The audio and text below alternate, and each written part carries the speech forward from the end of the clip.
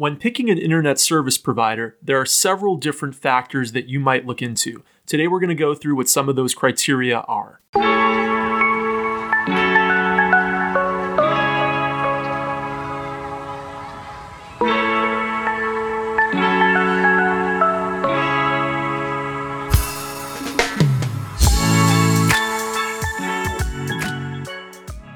Welcome to Kopec Explains Software, the podcast where we make computing intelligible. So we're going to do a bit of a lighter topic this week. We have a lot of really cool technical episodes planned, but this week we were thinking we would do something really practical. That's right, Dave. This week we're going to talk about how do you pick an internet service provider, or an ISP. Yeah, and if we're lucky, we have multiple that we can pick from. But sometimes people who live in pretty rural parts of the country really don't have a lot of choice. So unfortunately, we're not talking to those people today. If there's only one internet service provider where you live, obviously that's the one you use. There are a lot of different factors, though, in choosing one when you do have the options.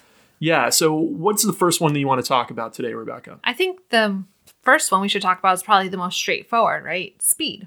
Yeah, speed can really be measured in two different ways. How fast does data get downloaded to your machine, and how fast can data be uploaded to servers out there on the internet? So we often get two different speeds that we look at when we're choosing an internet plan: download speed and upload speed. And they're typically measured in megabits per second. Now notice that I said megabits. Usually internet transmission rates are in megabits, but we're used to talking in megabytes. And we talked about the difference between these two in a previous episode we did called What is a Byte?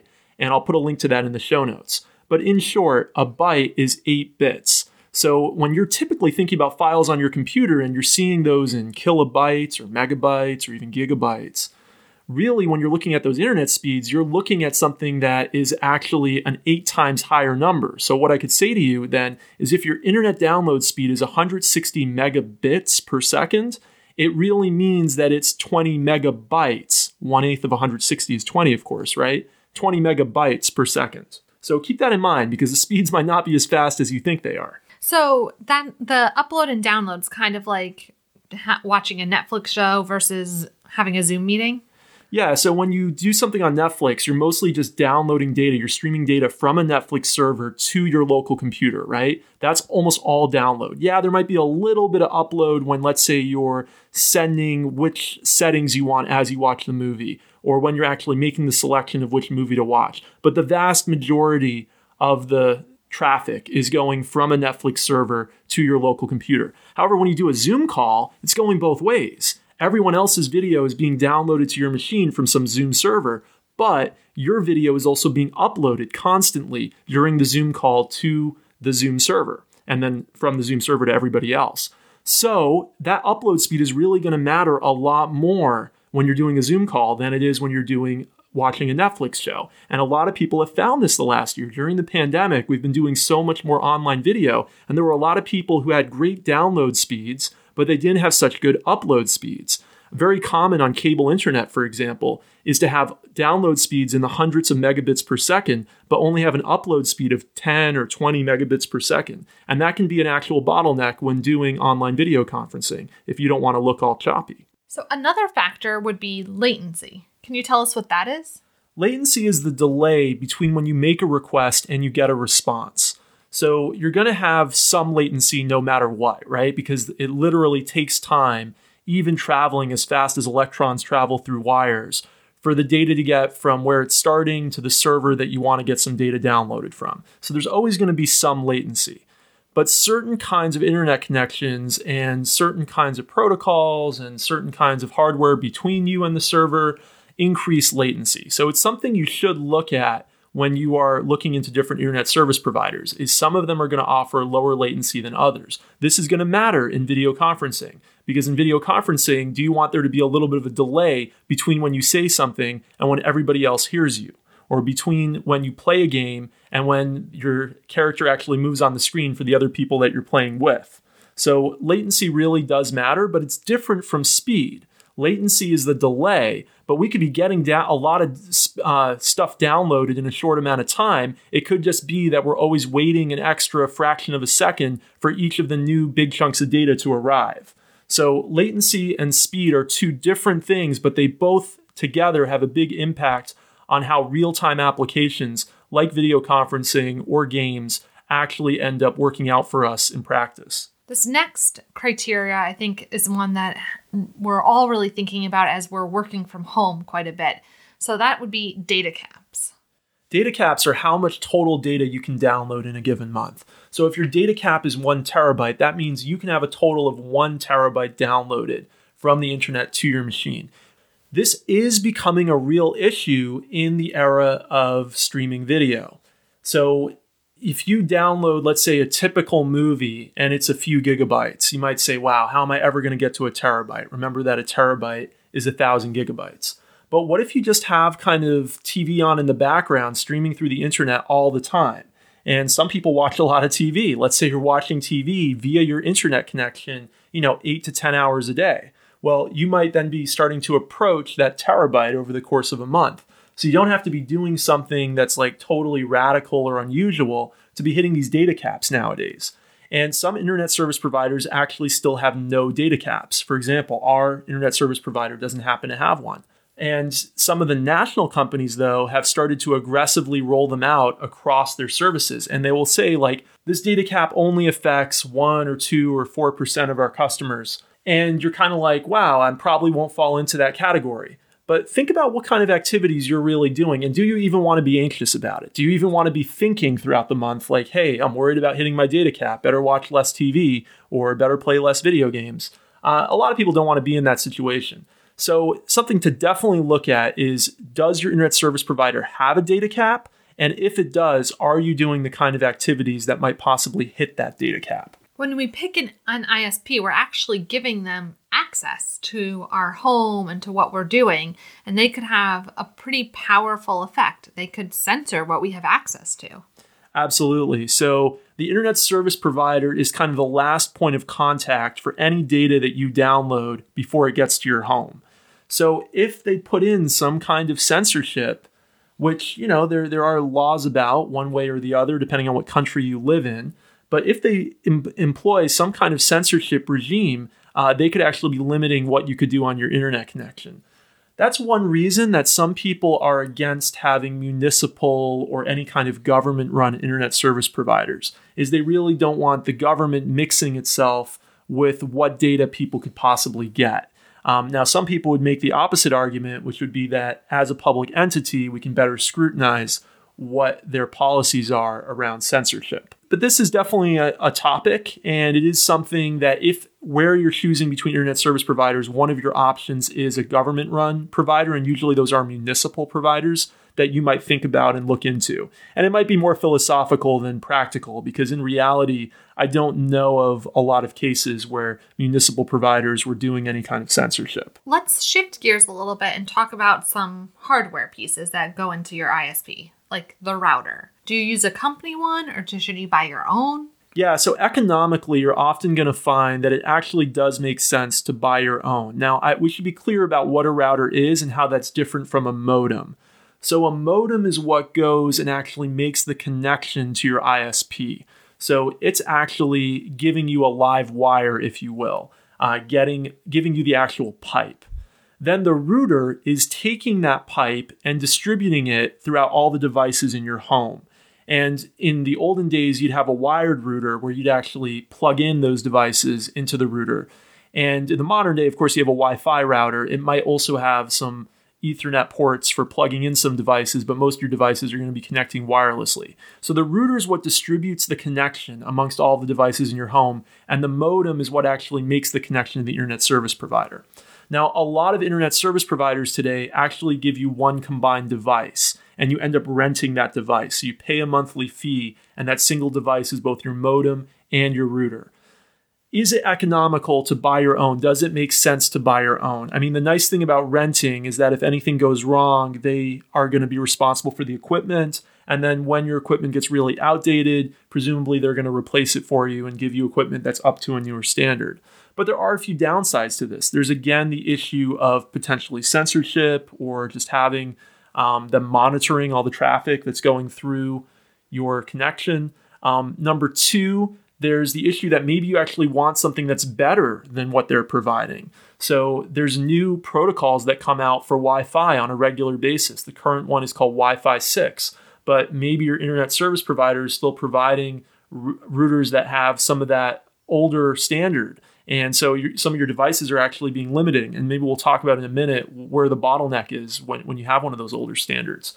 So the other side, though, is economics. So you might end up paying like $6 a month or $10 a month to rent this device, where you could go actually buy the modem for like $60, and you could go and buy a router for maybe another $50, $60 for a pretty low end one. And there you have, for $100-something, you now own this equipment, and you no longer have to pay that monthly fee. That's going to pay for itself within a couple of years, and maybe even be profitable to you within a couple of years. So when you take all of these different criteria into consideration, I think for a lot of people, it actually does make sense to purchase your own equipment. And the other thing is, if you choose to switch internet service providers, you can generally take that equipment with you to the next provider. So it's usually not a lost investment. You touched on this a little bit, but can you talk about Wi-Fi standards? Yeah, so there's been several different standards for Wi-Fi going all the way back to the late 1990s when it first came out. The early standards were known as 802.11b, and they were as slow as, believe it or not, 11 megabits per second. And so think about that. Again, we divide by 8, right? That's a little bit over a megabyte per second, which by today's standards would really be a big bottleneck if you were still using one of those older routers. But the thing is that both your router and your hardware device that is accessing the router need to be on the same standard. So, for example, laptops that just came out in the last year have started to support Wi-Fi 6, but it's very unlikely that you actually yet have a router that supports Wi-Fi 6. So most of these routers and most of these devices are going to be backwards compatible going back quite a ways. And so even though you might have a computer that supports Wi-Fi 6, if you have a router that still is on, let's say, 802.11n, then that's as fast as you're going to be able to go, is the 802.11n standard. So you're limited by either end. It could be either your device or it could be your router having the latest standard that limits you, or not having the latest standard rather that limits you. So these standards have improved quite a bit though. So 802.11b, which was the first Wi-Fi standard, was 11 megabits per second. Then 802.11g, which came after it, was 54 megabits per second. Then 802.11n, which came after that, was in the hundreds of megabits per second. And then 802.11ac went to like a gigabit, I think. And then Wi-Fi 6 is even faster and has some other benefits in terms of range that it can support as well. Really, these standards have improved quite a bit, and that alone is a reason to have a newer router and have a device that's compatible with one of those newer standards as well.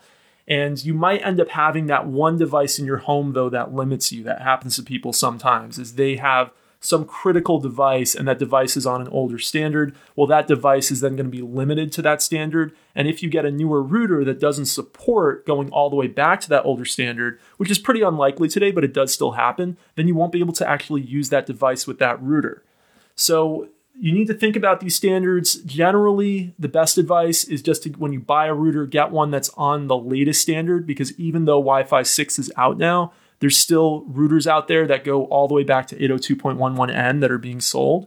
So it's best to just get one that has the latest standard so that it doesn't become a bottleneck for you. Because certainly, yes, your internet service provider has a certain set speed, but then once that data gets down to your router, you're then actually being bottlenecked then by the speed of the router.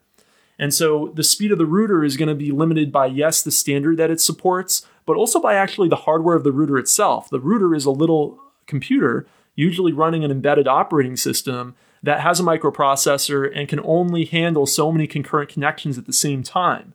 And so the router itself, if you have a lot of devices, can actually become a bottleneck. So there's all these different factors to think about. But for most people, just get one using the latest standard. Let's talk IP addresses. Is that something to think about when you're picking an ISP? So some ISPs will provide you what's called a static IP address. That's an IP address that doesn't change. But the vast majority of home internet providers are going to provide you a dynamic IP address. That's an IP address that changes over time. The only reason you would really need a static IP address would be if somehow you were using your home internet connection as a server. So you were actually going to set up a server in your house. If you were doing that, you would need a static IP address, or you'd need software that connects to a DNS server that provides dynamic IP address, but that kind of turns it into a static IP address. But for most people, we're getting like way out there in left field right now. But so for most people, this really won't matter. The way it works is you have one IP address out there on the wider internet, and that's the one that your internet service provider is assigning to you. And then you have a bunch of internal IP addresses within your home, within your business, that your router is assigning to each device. So even though you might have like 10 different devices on your home network, all of them will look to other computers on the internet as coming from the single IP address that is assigned to you by your internet service provider. So they have internal IP addresses that we only see within the home, and then they all have one single external IP that the rest of the world sees.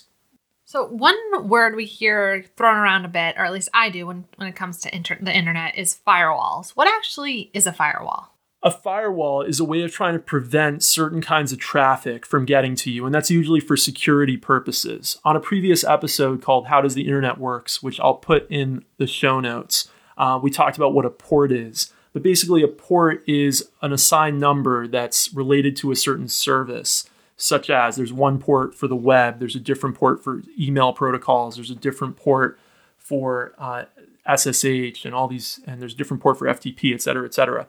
Most of those services, other than the web and email, are not ones that most people really use. And so a firewall goes and blocks all those other ports so that there can't be some bad actor trying to break into one of your machines through one of those ports. And it might also do some monitoring of traffic in general and try to prevent certain kinds of other attacks. So it's not a bad thing to have. And a lot of routers have built-in firewalls. And a lot of internet service providers will have firewalls themselves, and they'll also sometimes provide software to their customers for a software firewall on their computers. And modern operating systems like Windows and Mac OS also have the capability of doing firewalls themselves.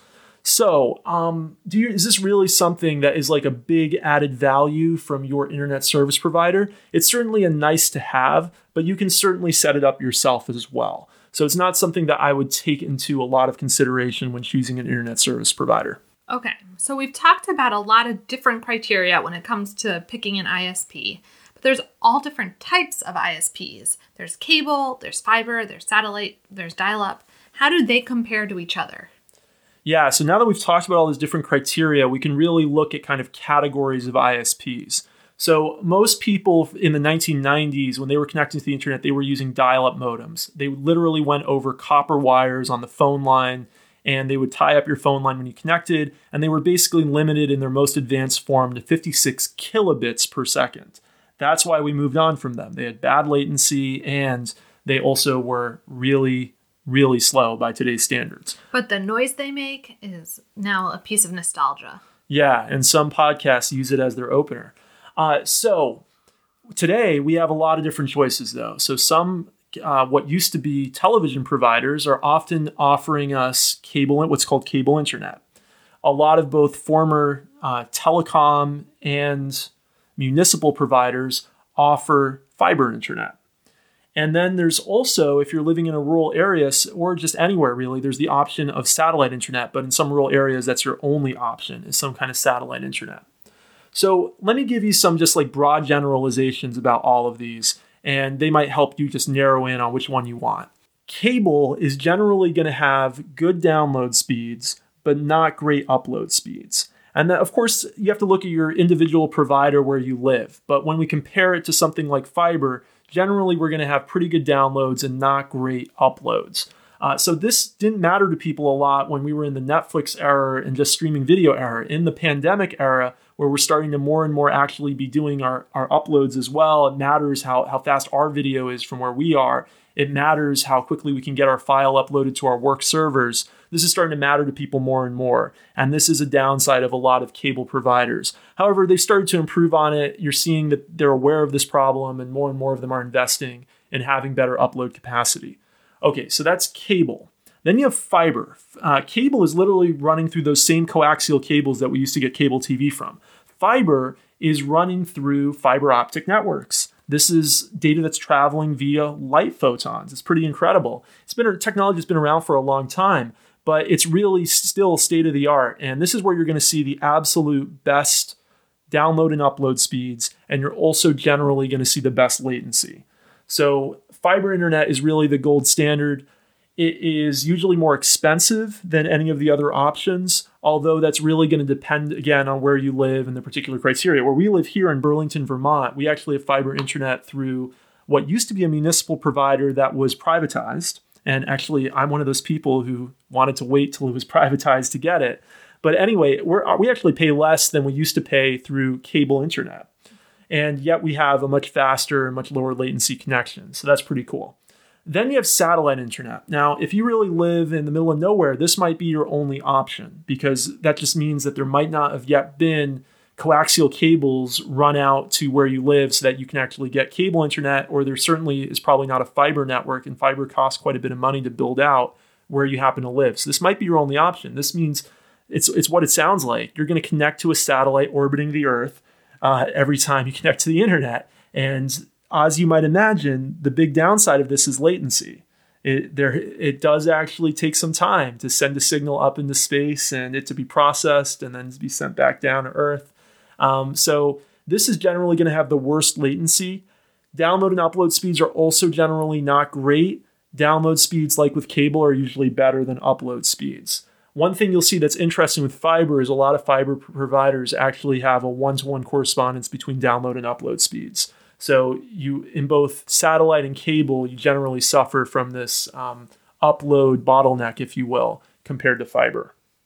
There's also older standards like DSL, digital subscriber line. They've kind of been going away over time. They didn't quite keep up with cable and certainly not with fiber.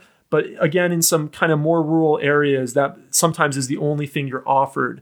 DSL is generally going to be about where cable was in terms of speeds like 10 years ago. So usually not your best option, but oftentimes pretty inexpensive. I think something this pandemic has taught us is how important your ISP is, both in staying connected to your family and friends, but also in being able to work. So it's a hard and important choice that you're making.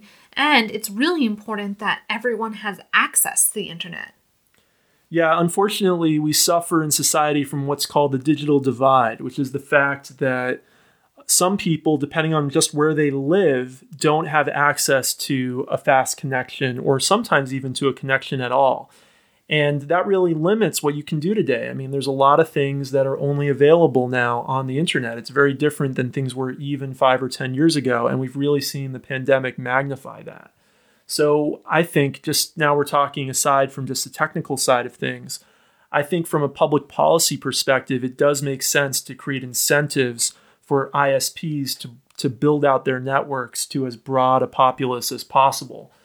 That doesn't necessarily mean that everything needs to be run by the government, but it does mean that maybe there should be government policy in place, in my opinion, to encourage that kind of build out. Well, Dave, what would you say are the 3 most important things for folks to think about when they're picking their ISP? Number 1 is upload speed versus download speed. A lot of services will provide you pretty good download speeds, but not everyone will provide you a good upload speed. Number 2 is to consider latency. Again, that's how long you have to wait when you do something to actually get a response. And this is going to be particularly a problem for satellite providers. And number 3 is data caps. For most people, you're not going to hit a data cap, but if you're a big user of internet video, then it's very possible that you will. So look if your internet service provider that you're thinking about even has a data cap, because they don't all have it. But if they do, how much are they going to charge you after you hit that data cap? Okay, well, thanks for listening to us this week. It was great to have you with us. Rebecca, how can people get in touch with us on Twitter? We're at Kopec Explains, KOPECEXPLAINS. Don't forget to hit that subscribe button. We have some great, more technical episodes that we're going to be rolling out over the next few weeks, and we look forward to seeing you then. Thanks for listening.